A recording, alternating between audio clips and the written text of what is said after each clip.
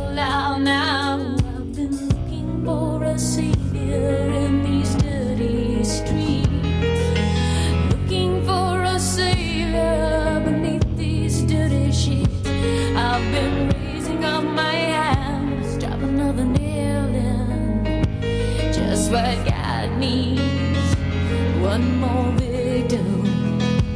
Why do we crucify ourselves every day? I crucify myself, and nothing I do is good enough for you. I crucify myself every day. I crucify myself. Every finger in the room is pointing at me. I want to spit in their faces and I get afraid of what that could bring. With us now is Jacqueline from Tamaki Makaurau. Jacqueline, welcome. Kia ora. You don't get lyrics like that these days. Did you get it? Did you get it straight off? I did. Well, my secret superpower is remembering song lyrics, and then I can't remember people's names or anything useful, like why I walked into a room, but song lyrics stick with me forever. So, yes, as soon as I heard it, I thought, that's Tori Amos having a big angst about something. Having a big angst, but how good is this song? It is really good, but so I loved this whole album and her whole thing when I was in my early 20s. Yeah. But I listened to it again last year, now I'm in my late 40s, and got Spotify. And oh my Lord, it's so melodramatic. Like, I must have had a very easy early 20s and needed drama, because now that I'm actually in my late 40s and have, children and a job and responsibilities, I was just like, oh, for God's sake, love. For God's sake. Calm down. And I mean, she had terrible things happen to her, so, Yes. I do understand that. But yeah, every single song. And I even messaged my younger sister and said, oh my God, have you listened to this? And she was like, yeah, it's a lot. It's a really lot to dramatic. take on, yeah. But now, let's bring up panellists, because I forgot how powerful the song, particularly the piano playing. She's an extraordinary piano player. Peabody at the age of 5, apparently. Ed Amon. Have you heard of Tori Amos? No, I haven't. You're putting me on the spot again. You're kidding? Yeah, I've never heard this song, and I don't remember hearing the name Tori Amos. You've never heard of the name Tori Amos? No. And when you said the lyrics, I was thinking, who is this goth person writing this song?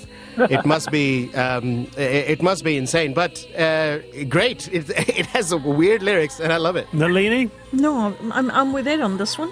Okay, Not familiar. So no one knows of Tori Amos, Jacqueline. I did cheat and look out. Simply unbelievable. Young panellists today. They're very young. They're very young. I mean, for many, Jacqueline, growing up, Tori Amos was the musician, huh? She had all the feels. Like, if you were really feeling that your life was tough because you had an essay due or something, Tori Amos just tapped into that well of grief and discontent, and you could listen to this and think, she gets me. She understands how hard my life is. Oh, kia ora, Jacqueline. Thanks for being with us on the panel. You're welcome. There you go. So, you didn't know Kate Bush, Ed Amon. No. You don't know Tori Amos. Let's start with some, what do they call it? Re-education. Re-education program. Maybe it's in Tell Top, and you then get put it in for there. it. Yeah. $5,000 too. $5,000 to know Tori Amos. You're on the panel on RNZ National. Ed Amon, who's comedian and writer, and Nalini Baruch, who is founder Lot 8 Olive Oils, with us today. Completely different topic here. North Island farmers still in cleaning up mode following the destruction left from Cyclone Gabrielle last month, now facing another major headache. Tens of thousands of kilometres of fences were destroyed when the cyclone struck, and the total bill to replace them is estimated to be in the hundreds of millions. In response, Farmlands, in partnership with the Federated Farmers and Stuff, Farmlands have launched Post Your Support as a way to directly help those whose livelihoods are affected. And Fed Farmers is also mobilising the Farming Army to kickstart the work. With us, and to give more insight into this, is Gisborne farmer and Fed Farmers Meat and Wool chairperson, Toby Williams. Toby, welcome. Thank you. Good to have you here, Toby. And look, let's be frank, to a city dweller like myself, I have no understanding of the simple issue of what it takes and how important the issue of fencing is to the issue. And I guess that's why you're doing this fundraise and this campaign. Give us an insight and an idea into the scale of the issue. Oh, the scale is massive. I mean, you've got farmers that have lost, 10 big farms of 10, 12, 13, 14, 15 kilometres of fence line. Wow. It's expensive. And that's a big farm. An average farm's probably lost, it's been severely affected. It's probably lost 3 to 5 to 6 kilometres of fence line. And the key to this really is it costs about $30 a metre to put a fence up. That's an 8-wire and 3-batten fence. So it is really expensive. Do the math on that, Ed Amon. That is extraordinary amounts. That is $30 a metre, thousands of Ks. That is an insanity. Now, as Wallace said, regular people from the city might not appreciate the importance of fencing. Can you please elaborate how important it is on farmland, the fence? It's not just boundary. It's got other purposes. Yeah. So obviously you've got a boundary that separates you one property to your next. It's exactly the same as if you're in town. You've got your fence that keeps you in from your neighbours. But within a farm, we've got hundreds of kilometres of fences on farms that mean we can graze our paddocks efficiently. We can save grass for cooler times of the year, winter, for your lambing and for your calving, and you can preferentially feed young stock, your lambs and your calves or your weaners and things like that.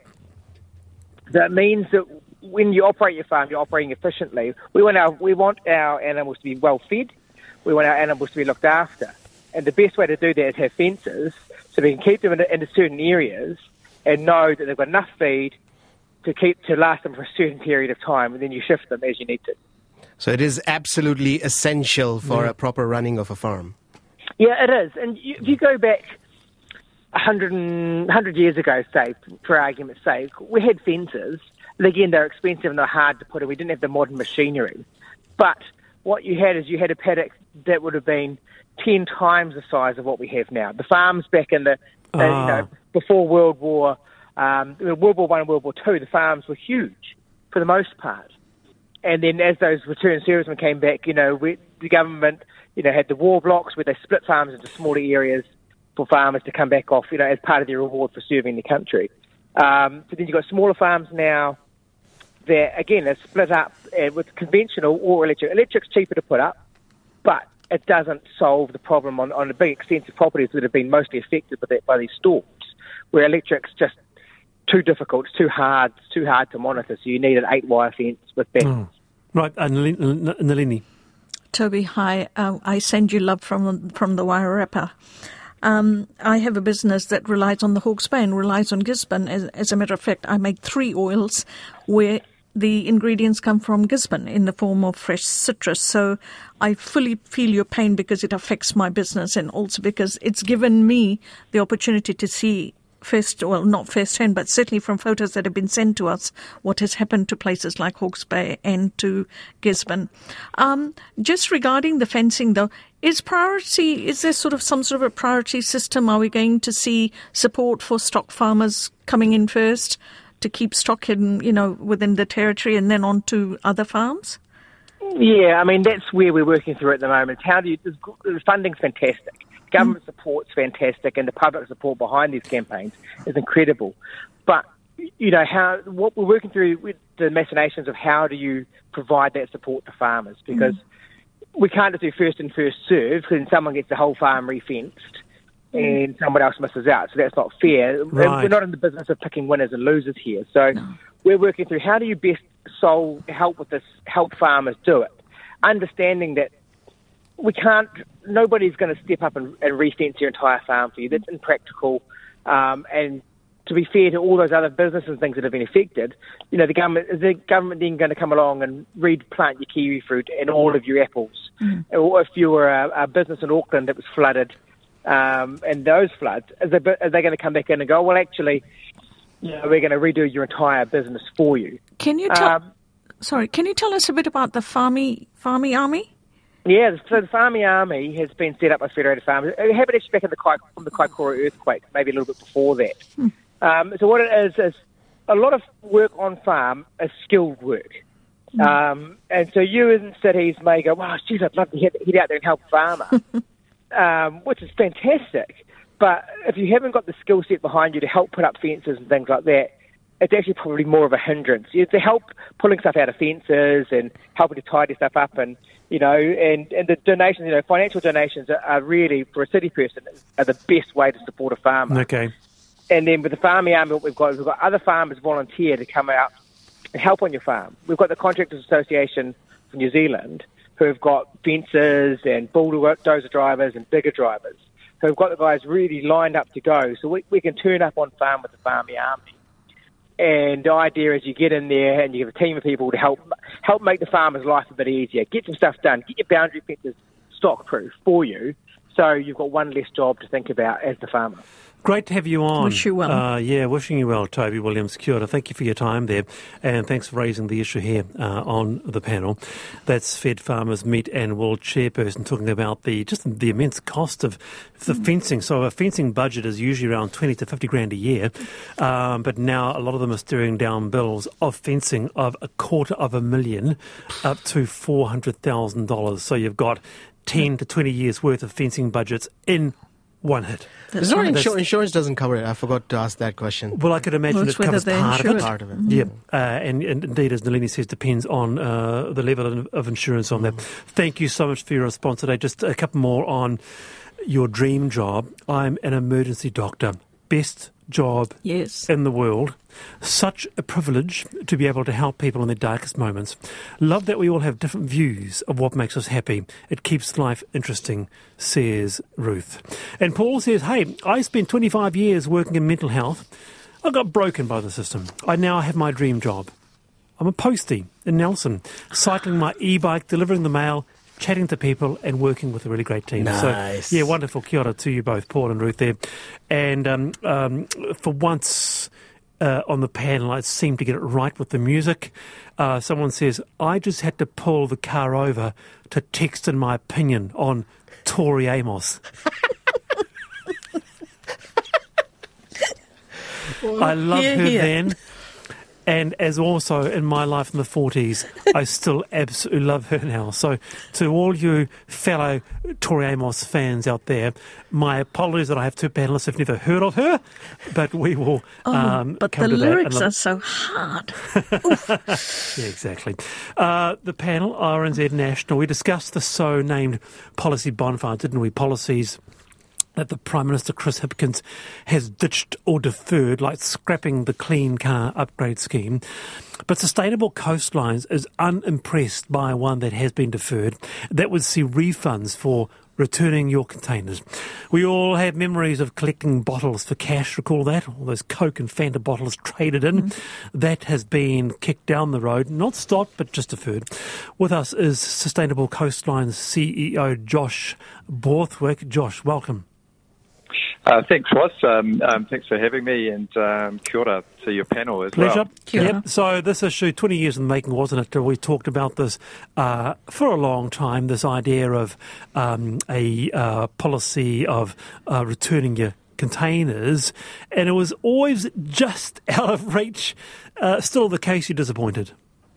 Yeah, it's a real shame because, even under the current, had things continued to progress, we were still sort of talking about 2025 before something was actually in place. So deferring it's just going to delay that even further, which is a real shame. It certainly doesn't help us with, it doesn't help our marine animals with all the plastics that are ending up in our ocean and choking them to death, essentially. Part of the idea of Sustainable Coastlines actually was, in part, not the only one, but actually simply to clean up our coastline. And you recently announced a goal to see 60% less litter on the coastlines by 2030. Will this be somewhat of a setback to that? Yeah, it certainly won't help, but we're going to do our best to continue to provide the sort of insight and data and behaviour change that's needed to see that goal through. So, that's still really important to us, and I think it's really important to put a bit of urgency on this issue as well. I found something very interesting reading the news about it as well. Even if we are doing our best job in recycling, we are still littering. Can you elaborate on that? Because that was a fascinating concept that, we do our best to put everything in the yellow bin and check it and wash it, but still things end up through the stormwater on the beach. Yeah, so we still have a real problem with leakage. So part of that is the value of the stuff that we're recycling. So we don't value it enough to really care about it and ensure that it gets to the right place to be recycled. Part of that's the infrastructure and the setup that we have with curbside collection. So when those bins get picked up by the truck and tipped in, often stuff falls out of that, ends up in our stormwater drains. And there are hundreds of thousands of stormwater drains around the country, and they all go out to the ocean. So anything that gets picked up in those drains eventually ends up out in the sea. Nalini. Hi, Josh. Question to the Greens Party. Your confidence in supply agreements surely must have prompted you to stand up and say this should not be dumped, Mr. Prime Minister. But obviously that hasn't happened. Can we, as people, as citizens, do something to replace this? And what can we do? Yeah, I think it's a little bit of a blast from the past. I think Wallace mentions, the old days where we used to get paid to go and collect bottles and return our bottles. You remember when we used to have reusable milk bottles, and the sort of the reuse of items is even more important, I think, than recycling. This idea that we can afford to just consume things once and throw it away is crazy and creates real issues. The more we can reuse products, buy products that are going to last a really long time, the greater the positive impact we can have on the environment. And at the moment, unfortunately, we're just consuming too much single use of everything. We are within the top 15 of the world's worst waste producers per capita. Which is pretty shocking for New Zealand, and I'm sure. Yeah, but it'll mean an increase of costs to the consumer, and we don't want to pay more for our drinks. Yeah, although the way that the scheme was constructed is that as a consumer we end up a little bit better off. So we're offsetting the costs of recovering the recycled materials with the payments that are made for taking them in and disposing of them correctly. So ultimately, we're trying to, I guess the government scheme is trying to move some of that cost away from the ratepayer and the councils and back to the producers of these products, which is, from a product stewardship perspective, is where it should really sit. Very good indeed. Nice to have you on there, Josh. Josh Borthwick there, Sustainable Coastlines CEO. What's happening with the cricket Black Caps versus Sri Lanka? Second test, Wellington and Sri Lanka trail by 80 runs. And Sri Lanka 164 and 336 for 7. So, oh, yes. Yeah. So the Black Caps need 3 more wickets to secure. So what do you reckon? You'd be a fan. In fact, you are a fan, aren't you, up there? Black Caps, of course. Yep. Good on you to tell me the score in between a show. Very nice. Yep. Needing 3 more wickets to secure the Test series. So that's just the update on Black Caps versus Sri Lanka. And I'm absolutely loving, by the way, your dream job scenarios of what you're actually doing. Just a couple more here. In my dream job, as a celebrant, I marry gorgeous couples in the most beautiful places, often on top of mountains via a helicopter. And I get to buy beautiful dresses, says Liz. Nice. Isn't that wonderful? So many varied responses regarding your dream jobs. Well, are you a city dweller looking to flee the congestion, noise and rising costs of our urban centres for a simpler life in the regions? An article on Stuff has crunched the numbers. They've found the best place. Not Marlborough, not the Wairarapa where Nalini lives, not Central Otago, not Northland. Let's take you to the top spot Timaru. You heard that right. The South Canterbury district hits all the right spots for affordability, sunshine hours and job prospects. So is it the next in new? With us to presumably sing the virtues of his region is the Mayor of Timaru, Nigel Bowen. Kia ora, Nigel. Kia ora. Nice to talk to you. Now, to those who say, and not me, you cannot be serious, what makes Timaru the place?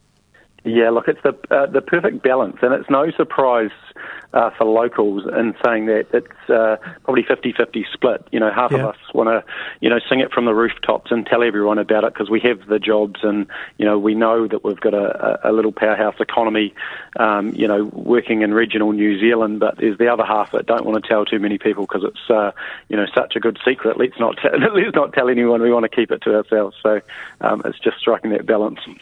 Let's go around the panel on this. Ed, were you surprised? Well, I was surprised, but Nigel, you're my favourite mayor of Timaru, which is. But what do you think? What are the specific things, if you can outline, are special about Timaru? Because I recently moved from the city of central of Auckland to Whangaparaoa in the north, and I had no idea about Timaru. I could have gone there. Yeah, totally. Look, I think as I said, we've got the perfect balance, and I think one of the things for our region is we don't suffer a recession like others do. We've, very much as far as the economy, it's quite diverse. We've got that rural background, but got a really large manufacturing base, and there's lots of really good businesses here. So, we can weather the storm with one of two things, going negative in the larger economy, but we'll still, keep going. We've been lucky enough to attract things like the Scott-based rebuild largely. Oh, and okay. Speaks and a capability, cosmopolitan and diverse population? Yeah, very much so. There's still those, lifestyle opportunities if you want to, live a little bit, out of the main area. If you want to live in Temuka and Geraldine, there's some lovely places to live. But, generally we're a 10-minute or under commute. For me, I live in CBD Timaru, so we're about 3 minutes from work. It's really good. Nalini, your area, beautiful as it may be, didn't make the grade. What do you make? I know, and I just need to ask Nigel, what lobby company did you use to get number one on that list? Good question. You might want to talk to our mayors in the in the Wairarapa region, but hey, well done. Timaru is a lovely place.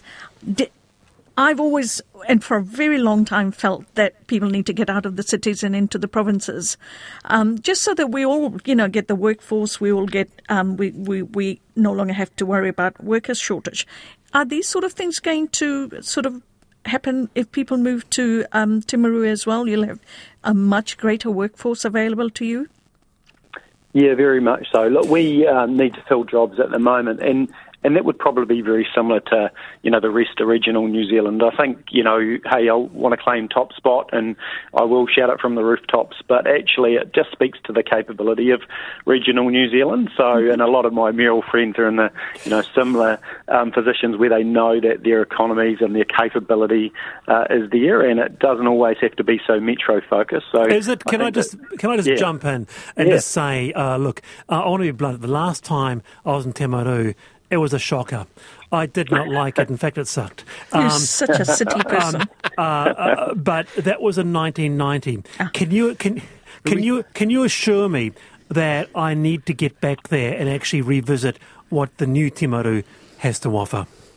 Yeah, no, look, definitely, and a lot has changed, since then. Back then we would have been reliant on, a couple of freezing works for, doing well, and if one had closed, back in those years, the economy would have been shot. But we've got so much diversity now. So I'm coming back, Nigel. Nigel, can I be your lobbyist and say, Wallace, $512,000 average house price? That's something to think about. Nigel, thanks for being on the program. That's the Mayor of Timaru. Nigel, my husband is staying in Timaru for 2 weeks. We so struggled to find nice accommodation. Reached out to friends and fellow colleagues, and yes, a bit of response coming through that. We'll sneak that into the Friday mailbag. But someone else has pulled over. what is it about people pulling over today? Saying, I found a place to pull over. I don't like Tori Amos, but her husband, Robert Fripp, is amazing. Ed, Amon, Nalini Baruch, thank you for your time. I'm Wallace Chapman. Checkpoint with Lisa Owen is next. I'm back 3:45 tomorrow. Bye-bye.